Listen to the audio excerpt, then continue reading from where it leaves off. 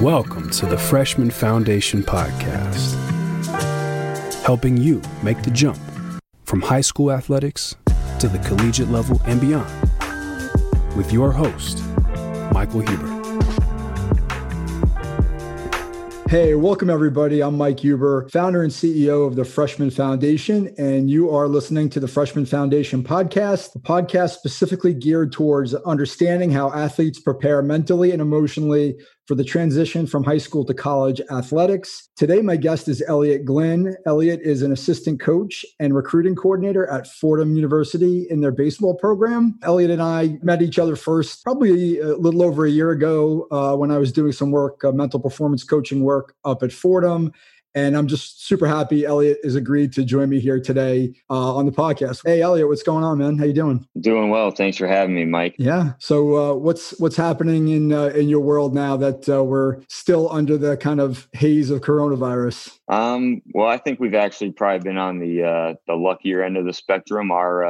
Our entire team and coaching staff have been on campus, since around Labor Day, beginning of September. And we are actually right at the end of our competitive practice schedule. So we've been going about almost 20 hours a week here. So 6 days a week, 20 hours since October the 6th. So about a month of team practice. We've played almost 10 inter squads. It's been refreshing to be back on the field and playing some baseball, and everyone stayed healthy, which is the most important part right now. Definitely. That's great to hear. And it's been a great fall in the Northeast to play baseball for the most part. So you never know what you're going to get. Now, I mean, for the guests who are on, Elliot not only is a coach at Fordham, but he's also an ex-professional baseball player, a pitcher, and was a pitcher and also a hitter too, right? At UConn. Is that right? That is correct. I played the outfield and hit my first 2 years at UConn and transitioned to being the vaunted pitcher only. Got the pitcher only title my junior year at UConn. So yes. Okay. So PO.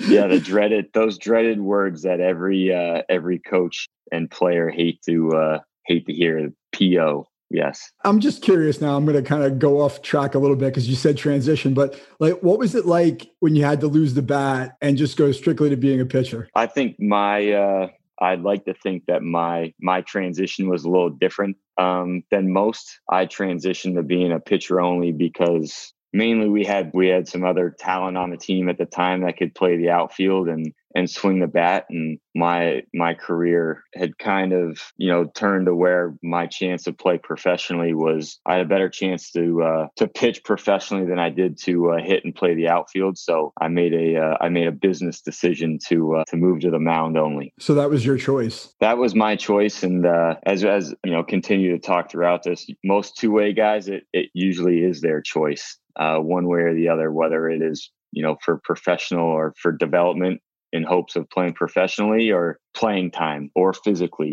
Usually the player comes to that aha moment of I'm more suited to be a hitter or I'm more suited to be a pitcher, and I want to focus most of my practice time developing that specific area. Yeah, and so you mentioned that there was some talent on that team. I know one of those players is a pretty recognizable name. You willing to share who that was in the outfield there with you? Well, yes, we in 2009 we were graced with George Springer in that freshman class, and George was a pretty raw but extremely talented, energetic player that we had. And he didn't take my job. I won't say he took my job. I had kind of transitioned into being a designated hitter and a pitcher at that point. But, George and another big leaguer by the name of John Andrioli, who came in the same class, and another super athletic kid, Billy Ferreter. We had three guys in the outfield who were much, much more talented than I was. So my expertise, I guess, was needed on the mound much more than it was needed in the outfield and in the lineup. Well, it's pretty self-aware when you're 19, 20 years old to know, like, hey, maybe this is what's going to be best for my long-term career. So I give you credit for that. It probably wasn't the easiest thing to volunteer to do. It was better. I will say it was better for the team too. Those guys helped us win.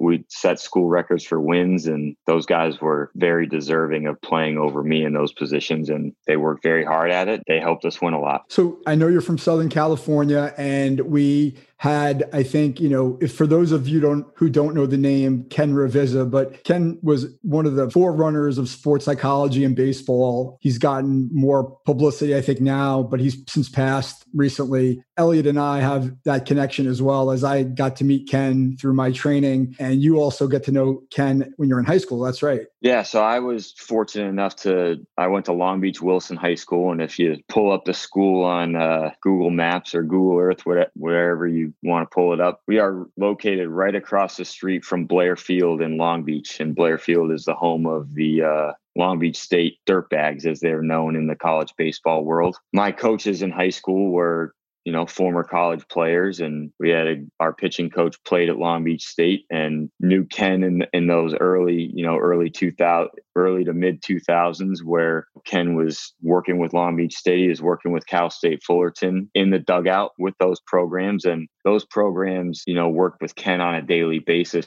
And a lot of those players, those skill sets that Ken teaches and uses were instilled in these guys in their playing days. And when they went into coaching, they kind of instilled those things as us and players. So I would say extremely lucky to have played for guys who were under Ken's tutelage. And Ken actually came and spoke to our high school team, I think in 2005 or 2006. I can't remember the year exactly, but really opened our eyes to that area, especially in baseball, where the mental game is relevant on every single pitch. You have time in between pitches. And that's one of the things that Ken used to preach all the time is you have 10 to 20 seconds between every pitch. And that's where the mental game really lives. And I think being exposed to that at 16, 17 years old and being able to work on those things were a huge advantage to our program at Wilson High School in Long Beach. And if you look at some of the players that came out of there during that time, I think it really helped them in their baseball careers and where they are now in life, whether it's still playing in the big leagues or in coaching or whatever they're doing now. Yeah. I mean, Ken had a knack for making things that were complicated, really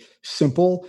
And the thing that I kind of always took from him is when I heard him speak, he would say, like, where does the last pitch end and the next pitch begin, right? Which is basically what you're talking about, right? Like, how quickly can we move on from that last pitch and move forward and put ourselves in a position to get ready. So I just, I kind of marvel at that. Just, and I always, in talking to you the little bit that I know you, like I always like kind of connected with you on that level, because I really do feel like that has a really special place in the game of baseball. And if you can master that, you're going to be so far ahead of the other players, which is really, frankly, what this is about in some ways, right? Is trying to get ahead of where are you going to go next and being prepared for that. So in high school then, so I'm just curious, like, were you a baseball only player or did you play other sports? So I actually did play other sports, but not for a long period of time. I actually played basketball as a freshman in high school, was prepared to play basketball again as a sophomore in high school. I went to Long Beach Wilson as a big high school. I graduated with 1,100 kids. It's a high school of almost 4,500 students, at least back in 2007. I'm assuming it's probably about the same size now. So sports were competitive. There wasn't a need for, most of the time players in the Northeast play multiple sports because if you graduate with 200 kids, you're best at, you might have 10 or 12 really good athletes. We probably had 200 really good athletes. So I was probably going to play JV basketball as a sophomore, and I had an opportunity to compete for a varsity spot in baseball as a sophomore. So I did not play varsity baseball as a freshman in high school. I played freshman baseball as a freshman in high school, and actually was not guaranteed or promised a spot as a sophomore on the varsity. And I didn't make the varsity team as a sophomore. I actually started out on JV. There are some older guys in front of me on the varsity team, and a couple of injuries occurred, and I was needed probably about 10 games into the season and earned a starting spot and never really let it go. And I think that was a lesson within itself for me, as I was given a choice, like, hey, if you go and play JV basketball, you're going to miss out on fall baseball and being around the team and competing for a spot, or you can come out in the fall and try and win a spot as a sophomore. And I didn't win it. I didn't get the spot. And that was devastating for a 15-year-old, but the lessons within that challenge probably helped me out down the line. That failure and dealing with that that failure helped me propel me to success further down the line. So I know I kind of went off on a tangent there, but I was mainly a one sport athlete in high school, but did play basketball for a year in high school, and actually still love playing basketball now. Probably one of my favorite sports to play, but yeah, mainly one sport. But even nowadays, right, you see kids specializing. I guess that's why I asked the question, right? You see kids specializing in sports at a much younger age, and they're not even making it to high school and they're only playing one sport. Like, could you talk about that just kind of a little bit, wearing your coach hat, your recruiting coordinator hat? Do you, like, just in general, like, what's the view on that, whether it's a personal opinion or whether it's a professional opinion about specializing? Yeah, it's a very interesting question. I think as coaches, and I'm probably, similar to most, is you want athletic kids. Now, whether athletic kids play multiple sports or specialize, I don't know if there's any science or stats behind this, but a lot of coaches assume that the more athletic kids play multiple sports because they're able to. They enjoy playing basketball, they enjoy playing football, they enjoy playing hockey for, what the sport really provides for them on a competitive, level. So I would be hard pressed to find any baseball coach in college that doesn't want multi-sport athletic kids. But I don't think that's to say that kids that specialize aren't athletic. There are plenty of kids that specialize at, a young age that become very good baseball players. I think the fine line is specializing shouldn't mean that you work in a batting cage 7 months out of the year and play only 5 months out of the year. I think that playing the sport, having fun playing the sport. And I think a lot of that is the competitive nature is where that specialization gets lost. Kind of lost in translation. If a kid specializes, that doesn't mean that they're not going to be able to play at a higher level. So I think it's really case by case, but I think most college coaches would say, like, yeah, we want multi-sport athletes. And what they really mean is we want athletic kids. We want kids that are athletic and competitive. I think that's a great answer. It's a great point, right? Like, everybody's different, right? And I'm sure that's one of the challenges, and I'll kind of save it for a little bit later, but I'm guessing that's kind of one of the challenges or one of the fun things as somebody who's involved in the recruiting space, of really trying to kind of solve that puzzle of, like, what are the type of kids, what's the picture of, a recruit look like, and what are the attributes are we looking for? But I'm curious, right? So you said you played JV baseball for a bit, then you got called up to varsity. So you were only a varsity player for 2.5 years. You didn't play like a 4-year starter. So what was the recruiting process like for you, being kind of a mid-sophomore season player through the end of your senior year in high school? Like, what was that recruiting process? What did that look like for you? Well, I think two things. I would first preface it by saying that the recruiting process has sped up tenfold in the last 15 years since I was recruited. So the amount of events and the amount of things that are available to high school baseball players nowadays are not even close to what was available for me back in 2000 and from 2005 to 2007. So it wasn't really even on my radar at that point in my career. It wasn't anything that I was actually in front of me, anything that I was actually thinking about. I probably started thinking about playing college baseball in the fall of 2005 as a junior. I was like, yeah, I'd really like to play in college. I think that what that meant for me at the time was try and be really good, try and be one of the better players on my team. That's kind of what that meant for me. If I wanted to get recruited, that meant that I had to be one of the better players on my team. And I think that something that wasn't out of my control that wasn't in my control is I wasn't the best player on my high school team. We had guys who were more talented than I was and are still more talented than I am. So I really had to compete with those guys on a daily basis to get hits off them, to get them out when they were at the plate. I didn't show up to practice every day and have it handed to me like, I'm here today. I'm going to be better than everybody. Like, we had 2 first-round picks on my team that I had to try and get out. More times than not, I failed. But that challenge that was in front of me, I think, helped propel me to be, a college type player. So in terms of how the recruiting process played out, I didn't really hear from any college coaches until the summer after my junior year of high school. And that was letters sent to my house. Hey, we've heard about you. We're interested in you. If you want to come to camp, that'd be great. Hope to see you around this summer. that was really the extent. And I think once July 1st, the rule back then was July 1 of a kid's junior year, you could receive a phone call from them. So I still remember the first coach and school that called me, because I've actually had the opportunity to coach against that coach a couple of times. And that was Andrew Checketts, who was the pitching coach and recruiting coordinator at the time at UC Riverside. He called me, I think, at 8 a.m. on July 1st. And I'll be quite honest, he woke me up that day. I was 16, 17 years old. He woke me up that day. I probably lied to him on the phone and said, "No, I've been up for a while, coach. It's all right. Thanks for calling." But since then, Coach Checketts went from UC Riverside to the pitching coach at Oregon and is now the head coach at UC Santa Barbara, who we've actually played at my time at the University of Hartford. We played them twice, and then we were actually supposed to play them this year at Fordham, and unfortunately COVID happened and shut the season down. But the recruiting process has significantly changed since I was a player. And basically how it played out for me is I started getting offers, around August of my junior summer going into my senior year. Received offers from UC Irvine, Long Beach State, Southern Cal, Loyola Marymount, and then UConn. So all Southern California with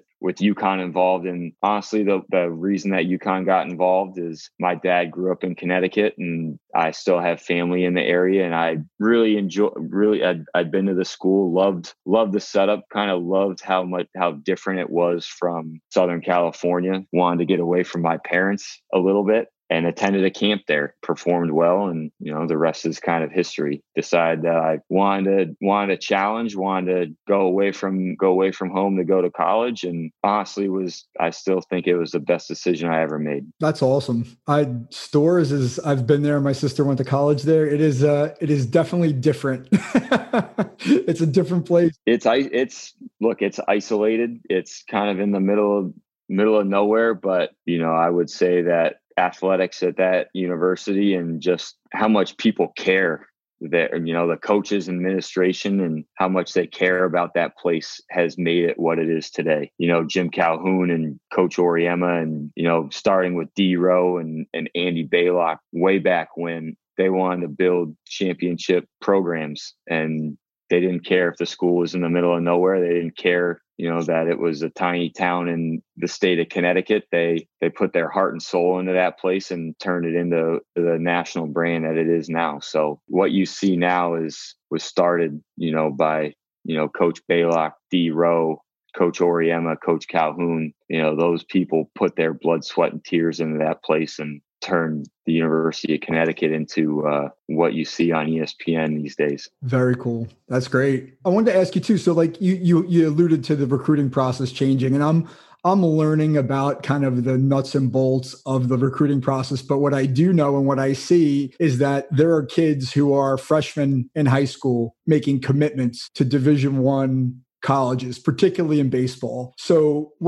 can you kind of like just shed some light on kind of what that process looks like? And also I'm curious, like for you got offers as a incoming senior, right? You were out of your junior year into senior year. Do you see that there are kids and parents who start to panic if they don't have offers early on in the process? Yeah, this is a tough question. Absolutely. I can understand that families feeling pressure in that regard. And especially with the amount of information that is available. When I was being recruited in 2006, 2007, you didn't really know who was committing to what schools and when they were committing. That information wasn't available. There wasn't Twitter. There weren't smartphones really. So the information was not spreading as quickly as it does now. So the amount of information that is available to these families and these kids is probably not helpful for them. Look at this 2023 grad. He's a year younger than my son, and he just committed to X school in the Southeastern Conference. Their parents must have gotten him in front of the right coaches, and they hired the right people, and they must know something that we don't know. So I can definitely understand on the family side and on the player side, it looks like that opportunity, every kid that commits to a school is a lost opportunity for myself or from my son or for my daughter. So I can understand the supply and demand aspect of that. On the flip side, on my realm, on the coaching side, you do your best not to recruit kids that are too young. And being a freshman in high school, geez, you haven't even played a year of high school baseball or high school sports and you're committed somewhere. That's a risk. That's a risk that personally I may not be willing to take. So I can understand on the family side kind of the pressure that's presented. And on my end, I try my best not to cave to that pressure and not feel like, well, look at all these kids that are being recruited and committing. Like I need to step into this realm and start doing what other schools are doing. Look, if you enjoy playing the game, you are an athletic kid and you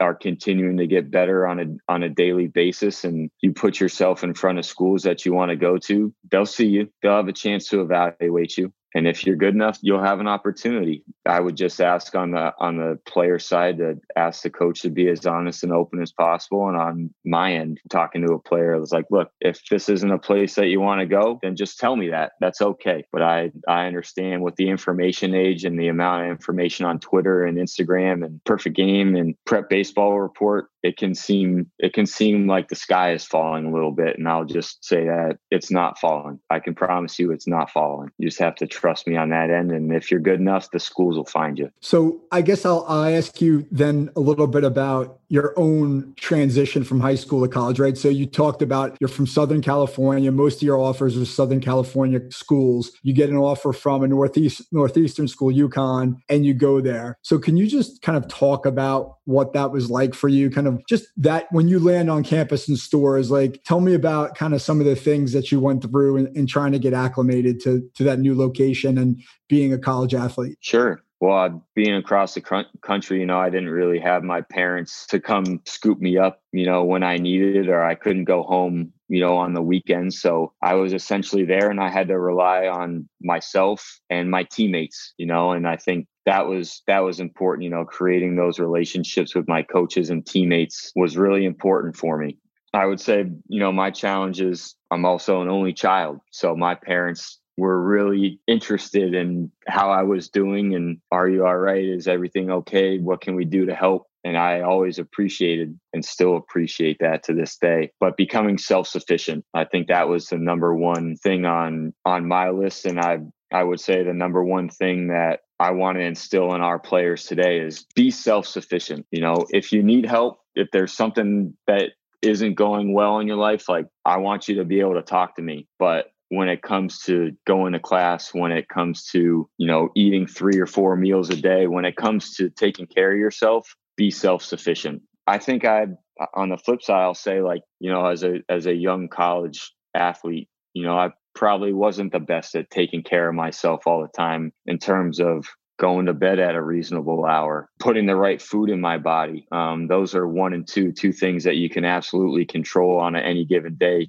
getting enough sleep and, eating correctly. I probably wasn't very good at that. And it took me some time to learn those 2 things. Getting acclimated in the weight room. I never lifted weights in high school. So that was learning how to do that took some time. I think I kept my mouth shut and I watched and I learned before I started making excuses or asking too many questions. I think questions are good, but you can actually answer a lot of your questions by observing. And those were some lessons early on in my college career. Those were the first things I learned in my college career that I think helped me be successful down the road. But my first year in college was, I'll be honest, it was hard.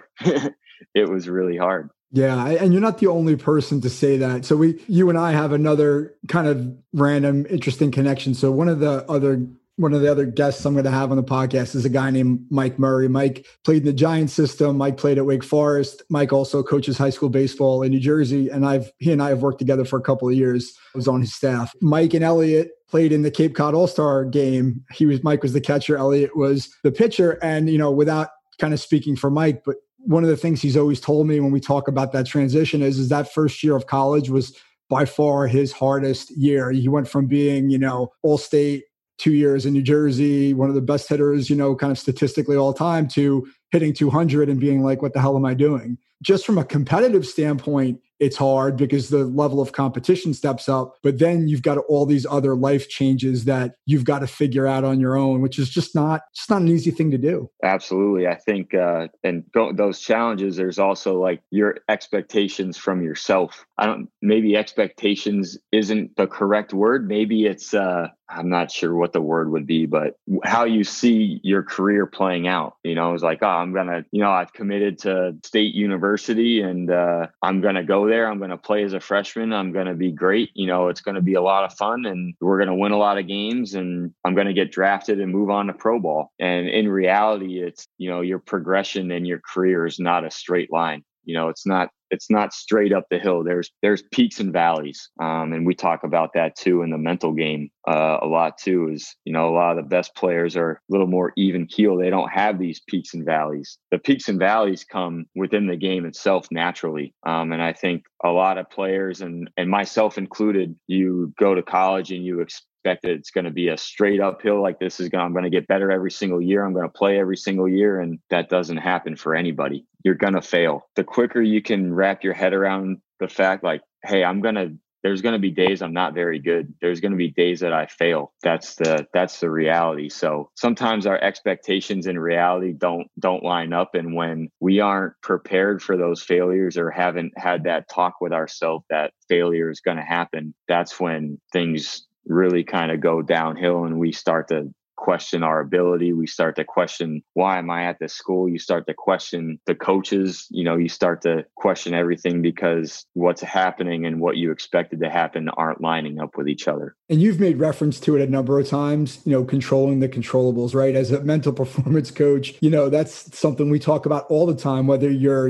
14 or you're a professional athlete. Like in your case, right, when you were talking about your transition from the outfield to pitching, you couldn't control who's coming in to the recruiting class, right? So we can either kind of linger on that idea, like, why is this happening to me? Or you can kind of look at the situation objectively and say, what can I do differently? And you made a choice, right?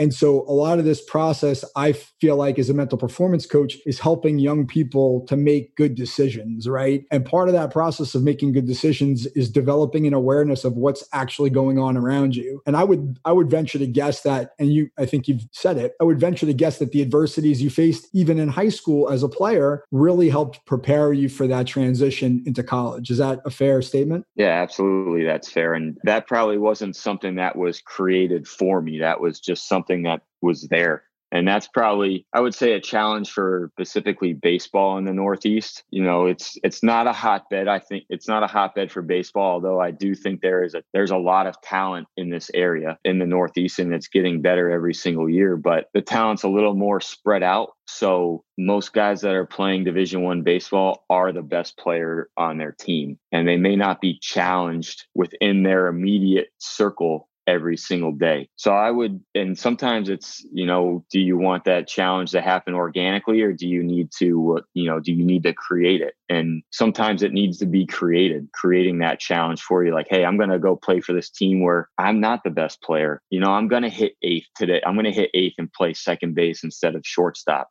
Sometimes you need to create that challenge for yourself.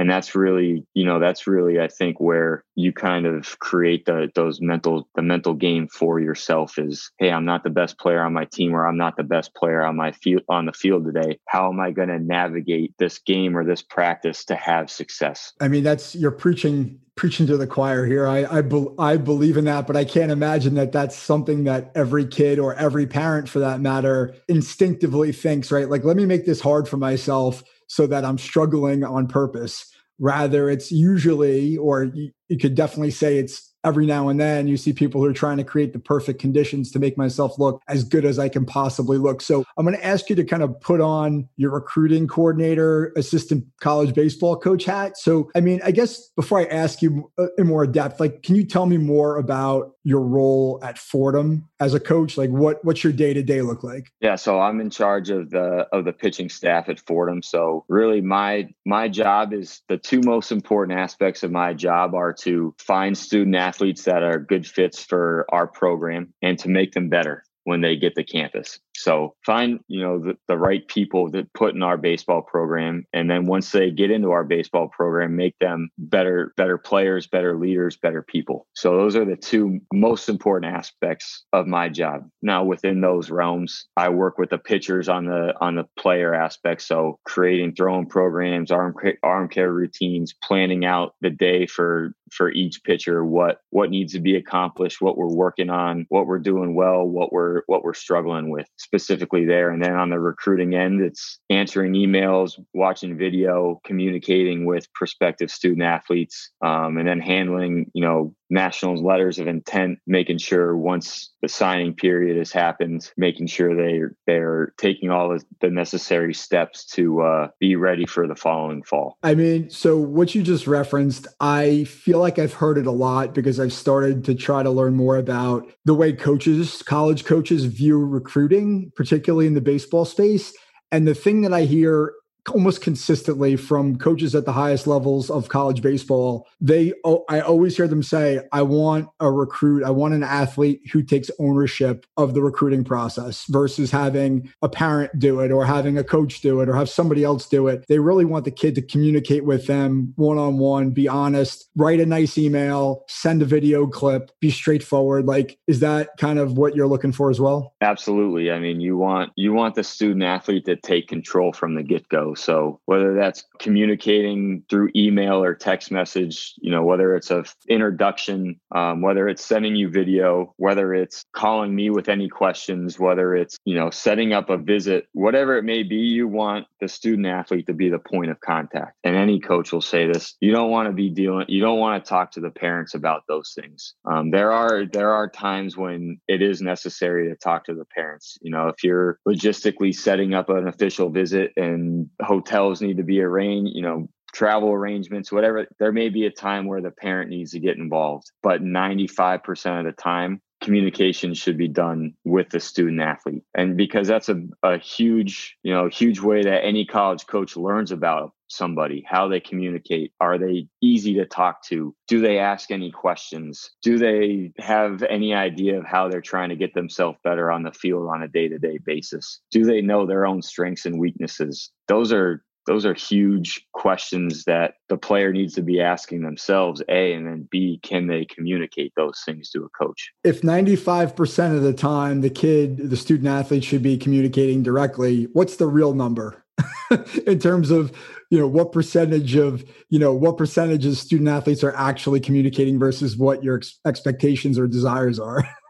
I do think it's a little bit higher than people give kids credit for. I probably think it's more like 75-25 student athlete to player, or to student athlete to parent. Although if you put the coaches in there, then you're probably tweak that number a little bit more. I would probably say you're hearing from the student athlete 1, travel coach 2, and parent 3. And I think a lot of the times the reason that you hear from the travel coach is from the parent. So it's parent, the travel coach, the college coach, and then student athlete. So if you want to add the coaches in there, now you're probably in the 50-50 range. So you don't hear from the parents as much. The parents go through the coaches a little bit more because, the coach, we have relationships with coaches, and, some of the travel coaches played for me, or some of the travel coaches coached me, and some of the travel coaches, we recruited a player from their organization. So we do have a relationship with that coach. So if you want to add that third variable in there, now you're probably close to 60-40 player to parent /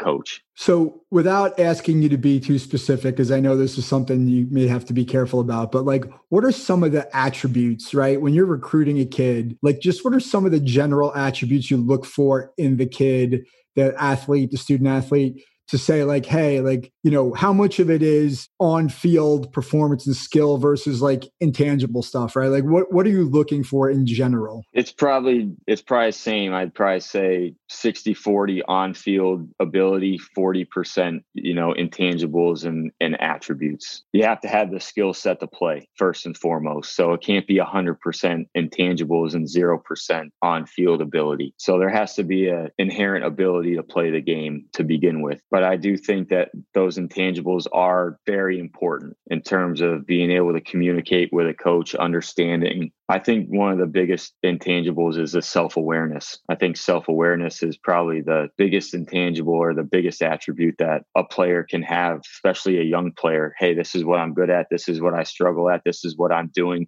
this is what I need to get better at. And I think that's what is being looked at. That's what's being looked at is, hey, is there an ability here? Is there an inherent skill set to play the game? Two, does the player understand their skill set and what works for them or what they're good at and what they're trying to improve? I would imagine that when you're recruiting high-level kids, high school kids who've been the best player on their team, especially like in the Northeast, like you said, that might not always be obvious to them, right? Because a lot of people in their lives, whether it's travel coaches, high school coaches, parents, whoever, friends, teammates, are telling them all the things that they like to hear because they are performing, right? And then they get to college and it's a different ball game. Yes. A big reason that you want to see if a player understands what he's good at and what he's trying to improve or get better at is down the line when you may actually coach this player. Are you going to be odds and ends at what we need to be working on a daily basis? If I think that you need to be throwing your changeup more in games, but you think your changeup's not very good, or you don't need to be throwing your changeup because your breaking ball is so good, then we're going to always be butting heads on, hey, I want you to try this because this is what the information says. This could be really good for you. And you're saying as a player, I don't really need to do that because I'm good at these two things already. Then it's going to be a tough relationship. So being able to be self-aware, and I think that's really what being coachable is understanding your weaknesses and trying to improve those. And as a coach, identifying weaknesses and understanding, seeing if the player, is on the same page with you, or do we need to sit down and talk about this and communicate? You took the word out of my mouth. Coachability was the word that came to mind when you were talking. And what I might call it as a mental performance coach is growth mindset, right? Like, where can I get better rather than focusing on what I'm good at now or what I think I'm good at? Because, learning more and listening more about athlete development in general, baseball in particular, it sounds like there's a lot of late bloomers, right? Kids who have great skill, but physically might not be, where some other kids are, right? Athletes are, but then they start to grow into their bodies. They learn how to lift weights. They learn how to feed themselves properly. They learn how to sleep. And all of a sudden you take maybe an undersized kid or a kid that's not that strong, it doesn't hit for power. And now you have a high level skill level kid, and now he's developing into a man. And all of a sudden, the level of play increases. I mean, I would imagine you see some of that too as well. Yeah, absolutely. I think that, that kind of goes back to players that are self-sufficient. If there's a skill set there or an athletic ability, but it's, raw and it needs to be fine tuned, that's not going to happen if you just put the minimum amount of work in. If you're self-sufficient and you're meticulous about your work and you understand your weaknesses and work on those things, that's where that potential translates into on-field performance. So going back to being a self-sufficient player, whether it's communicating with coaches or doing your work on a daily basis, that those go hand in hand. Definitely. I want to be mindful of time. I mean, I could sit and ask you questions all day. I wouldn't be here if I didn't love what we were talking about, but I also want to be mindful that we don't have unlimited time. But yeah. I did want to ask you about, I almost like I'm obligated to ask this question. Tell me about the mental side of the game, right? With the players that you coach at the college level and maybe some of the incoming players that you have. Like, what are some of the mental skills? Like, I guess I'll keep it open. Like, what do you see? I mean, obviously Fordham has a vested interest. Fordham invests in mental training with their athletes. But, what does that look like for a high school kid incoming? Do you see more kids getting mental training, mental skills training coming in? Not really. To be honest, I don't see a ton of players working on that part of their game. And I think the thing I always lead with, and something that I think is an important mantra, if you want to call it, is, the mental game is, you never figure the mental game out. It's never something that you master. It's constantly evolving. It's constantly changing. It's something it's relevant all the time. And that's not just for athletics. That's for anything that you do in your entire life, whether from schoolwork to video games to to having a family, the mental game is constantly, it's there, and it's got to be worked on, and it's got to be used. And I think the number one response that I get from our own players, and I could actually pull up some messages here. I'm not going to use any names or anything, but we had some young guys this past weekend. We played at inter squad. We had some young guys who had some tough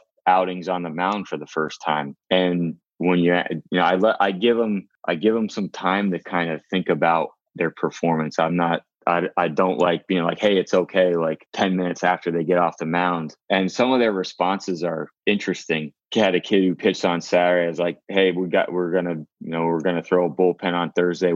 There's a couple of things that I'd like to work on for you. And his response was, yeah, I think Saturday was a combination of physical issues and me getting into my own head, mostly getting into my own head. And another kid, it's like, I'm not really sure what happened, just lost confidence in the pen, which carried over to the mound. As you see, the first thing that a lot of these players gravitate towards is here. Not, well, my fastball I wasn't throwing hard enough that day, or my breaking ball wasn't good enough. It was here. So if the response is always here, then we need to work on here more than the pitch, more than the fit, more than the velocity, more than the breaking ball. We need to work on here. So having a practice plan, or having a routine that identifies and addresses that part of the game on a daily basis, whether it's incorporating the breath between pitches, whether it's having a focal point in the bullpen, there's simple, and I'm just spitting out some of the simplest terms that are used. But, most of the time when young players have failures, they don't talk about, well, I'm just not good enough physically to do this. It's, in my own head, I didn't have any confidence. So those are the responses that you're getting from your players, and it needs to be addressed and practiced, just like playing catch is practiced. I mean, I couldn't have written a better commercial for what it is that I do for a living. These are high-level, high-skilled athletes who wouldn't be at a place like Fordham if they didn't have the physical ability, right? So at that level, they have so many reps under their belt. It can't be about physical. I mean, maybe there's a bad day physically, but most days it's about, what's my plan to go out and compete? Ravizza always said, do you have to have your best stuff every day to compete? And I think that's it, right? And so one of the things that and you mentioned good ones, right? Like, what's my breathing routine, right? Like, what am I saying to myself, right? I have one pitcher that I work with, he wrote something in the brim of his hat, and in between pitches, he'd go to the hat and it had, an acronym to remind him, like, hey, that pitch is gone. Like, let me go out and attack, right? Let me go attack the next pitch, versus like getting caught up in what just happened, right? You have to have an approach. You're right. If you don't have an approach, you don't have a way to reset yourself, it's going to be quicksand. You're going to just spiral down, and you're not going to be able to get out of it. And I think that's really important. And I think that's one of the biggest challenges I have with athletes in any sport of any age, which is they don't understand, as much as you try to tell them that practicing the mental side of sport is important, they only come back to it when something goes wrong, versus being proactive about it. And I think that's a real big challenge for any kind of coach, whether it's an athletic coach like yourself, or you're on a team, or a mental performance coach like myself, kind of stressing that you've got to continue to get better at the mental game and invest time and energy in it. Yeah, absolutely. And it's not something that's taught a ton either. It's, when you have a limited amount of time to have practice, a lot of coaches and a lot of players like, well, we got to get through playing catch, we got to get through bunting, we got to get through batting practice, we got to get through these three things. Like, we're not going to have enough time to work on it today. And then when there's a lack of performance, when the lights turn on, you're always like, well, how come he can't do it in the game? How come why isn't he performing? And a lot of times when you get into the heat of the moment, you don't have, how do you slow your heart rate down? How do you remind yourself what you've been working on physically all week? And it's the same, as a student, struggling on being a decent student, but struggling on tests. Like, I'm not a very good test taker. And yes, are there kids that aren't good at tests? Like, sure, there are, but is it your confidence, or is it your concentration? Like, is it is it your confidence, or is it your concentration and your preparation? Most kids who are confident because they're prepared, especially on the field. Great quarterbacks. They're confident. Tom Brady's confident because he knows the playbook inside and out. He knows exactly what he's going to do when this situation arises. And players that aren't focused during their preparation and they're not prepared when a variable is thrown at them or something doesn't go your way, what ends up happening is the heart rate speeds up. And now it's just like fight or flight. And I'm not quite sure what to do. And I'm just going to keep going down the path I'm going down and hoping for the best. And when you hope for the best, more times than not, something's going to go wrong. I've heard it said more than once that hope is not a strategy. No. But you raise a really good point. And one of the things that I really stress with my athletes is decision making, right? So what you just described, right? We have all these things to do physically. I don't have time for the mental side of things, right? And I'll say, okay, I'm just like a lot of my athletes, I ask them to meditate, do mindfulness meditation, 5 minutes a day. That's it. All you're doing is training that muscle for 5 minutes a day. It doesn't take very much time at all. When you don't do it, all you're telling me is that it's not that important to you. So you're going to do what? You're going to text with your friends. You're going to go on social media. You're going to play video games. All that's cool. But don't be surprised when you get into a game and you can't like be mindful and control your thinking or control your breath for 20 seconds between a pitch. Then you wonder what went wrong. There's a consequence to deciding as to how you spend your time, right? And I think I try to get athletes to understand that they've got to have the motivation to get better. And if they don't want to do it, that's okay, but it's only hurting them. I think that resonates a lot of times because you're not telling them to do anything. You could do whatever you want. Just understand you're not going to get better at this craft, at this game, if you don't practice the mental side of it. Maybe they don't pick up on that as fast as you'd like them to, especially when listen, your job is predicated on getting results, right? You're there to win games. You're there to develop young men, but you got to win, right? If you don't win, you're probably not going to have a job in most places at that level. But at the same time, like if you tell somebody to do something, it may not be sustainable, right? You got to get them to understand that like, hey, this is for your benefit, but you need to figure it out sooner rather than later. Yeah. And it's like you're saying, you don't have to dedicate a ton of time to it, on a daily basis. But if you may not be a mental game wizard and have like all these counters for things that, this happens on the field, I'm going to do this. This happens on the field, I'm going to do that. You may not ever get to that point, but you can, any player can get to the point where they can take a deep breath, breathe and say, what is going on right in front of me right now? Anybody can do that. That's a choice. That's a decision. And there's very simple ways to do that. And if that's the extent that you get to in your mental preparation, that may put you ahead of 3/4 of your competition. In high school, it probably puts you in front of 90% of your competition. In college, a little bit no different than your physical skill set. Each level you go, the better the skill set. Each level you go, the better the mental game gets for guys. But if the most basic step you get to is understanding your breath, what it can do for you physically, and knowing where you're at, the red light, yellow light, green light, Ken Ravizza, what is happening? Am I at a green light? Like, go compete. Am I starting to get a little flustered, a little rattled? Yellow light. All right, I need to step off, regather, make this pitch. Or am I at the red light? Things have spiraled out of control. I really need to take a deep breath and refocus, call timeout, whatever each guy has. But if that's as simple as you get to the breath, like that can take you a long way. I'm so happy that you mentioned the traffic light because I stole that right from Ken. I think a lot of people have, but I use that as a way to assess athletes a lot of the time. What I force them to do is think about like, what are you thinking and what are you feeling when you're typically going well with the green light? What's happening when you have a yellow light? What's happening when you have a red light? And I really force them to think about it. And to your point about awareness, a lot of them don't even realize like what's happening when things are going good a lot of the times. Like they don't even know what they're doing when they're going well. It just sort of happens. But they can tell you 1,000 things that are happening when they're going bad, which is kind of interesting, right? But to force them to really think about like, when I find myself in these situations, like, what am I thinking? What am I feeling? What am I doing to counteract or get back to the green light? So it's so huge, right? There's so many things we could talk about. I want to try to wrap it up though here. And so I'm going to ask you one last question, right? So if there's one thing that you could say to your student athletes, the potential recruits coming in, and to their parents, right? So maybe it's a 2-part question.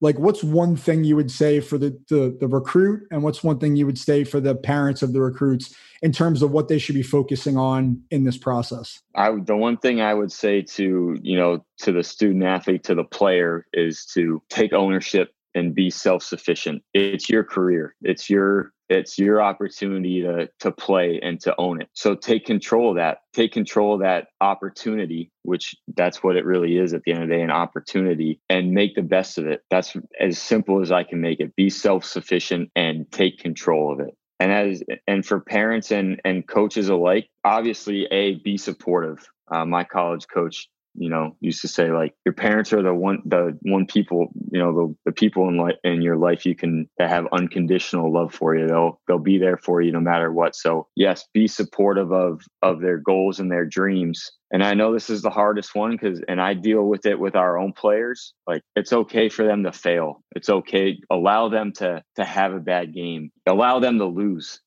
whether it's playing a board game at home or whether it's even in the classroom, allow them to fail every once in a while. Same with coaches. Like, if a guy comes to you for a lesson, or a guy comes to you for a bullpen and he throws a bad bullpen, like, sometimes the best thing to say is nothing at all. Let them fail, let them struggle, and do your best to create a challenging environment.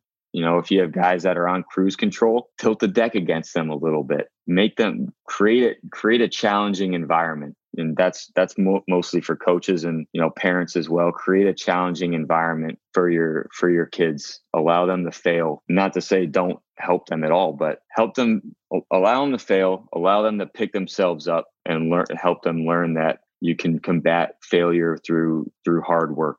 Most of the time, through hard work and good direction. That's awesome. I love it. I love it. So I really appreciate you spending all this time to kind of talk to me about your experiences, both as a player and as a coach. I think this was great. I mean, I loved it.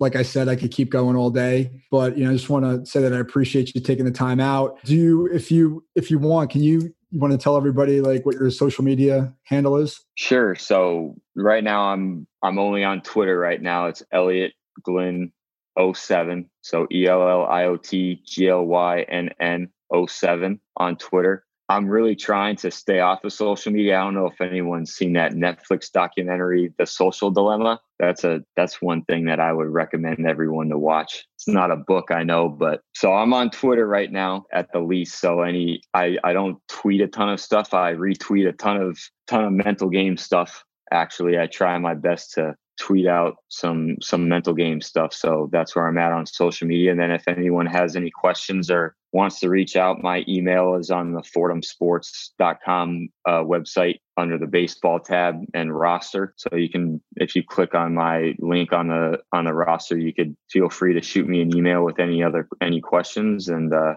hope I helped some people, and hopefully I didn't talk too much, and hopefully everyone learned a little bit. I'm sure of it. It was awesome. Thanks so much, Elliot. I appreciate it. Thanks for having me on, Mike. Looking forward to doing this again. Absolutely. It'd be awesome. Take care. All right. Thanks.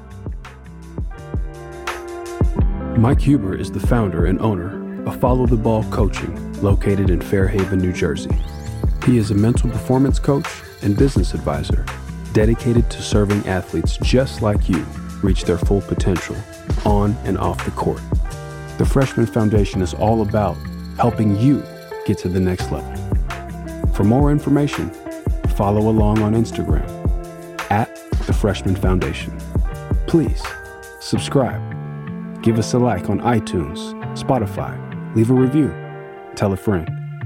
Most importantly, come back in 2 weeks, ready to get better.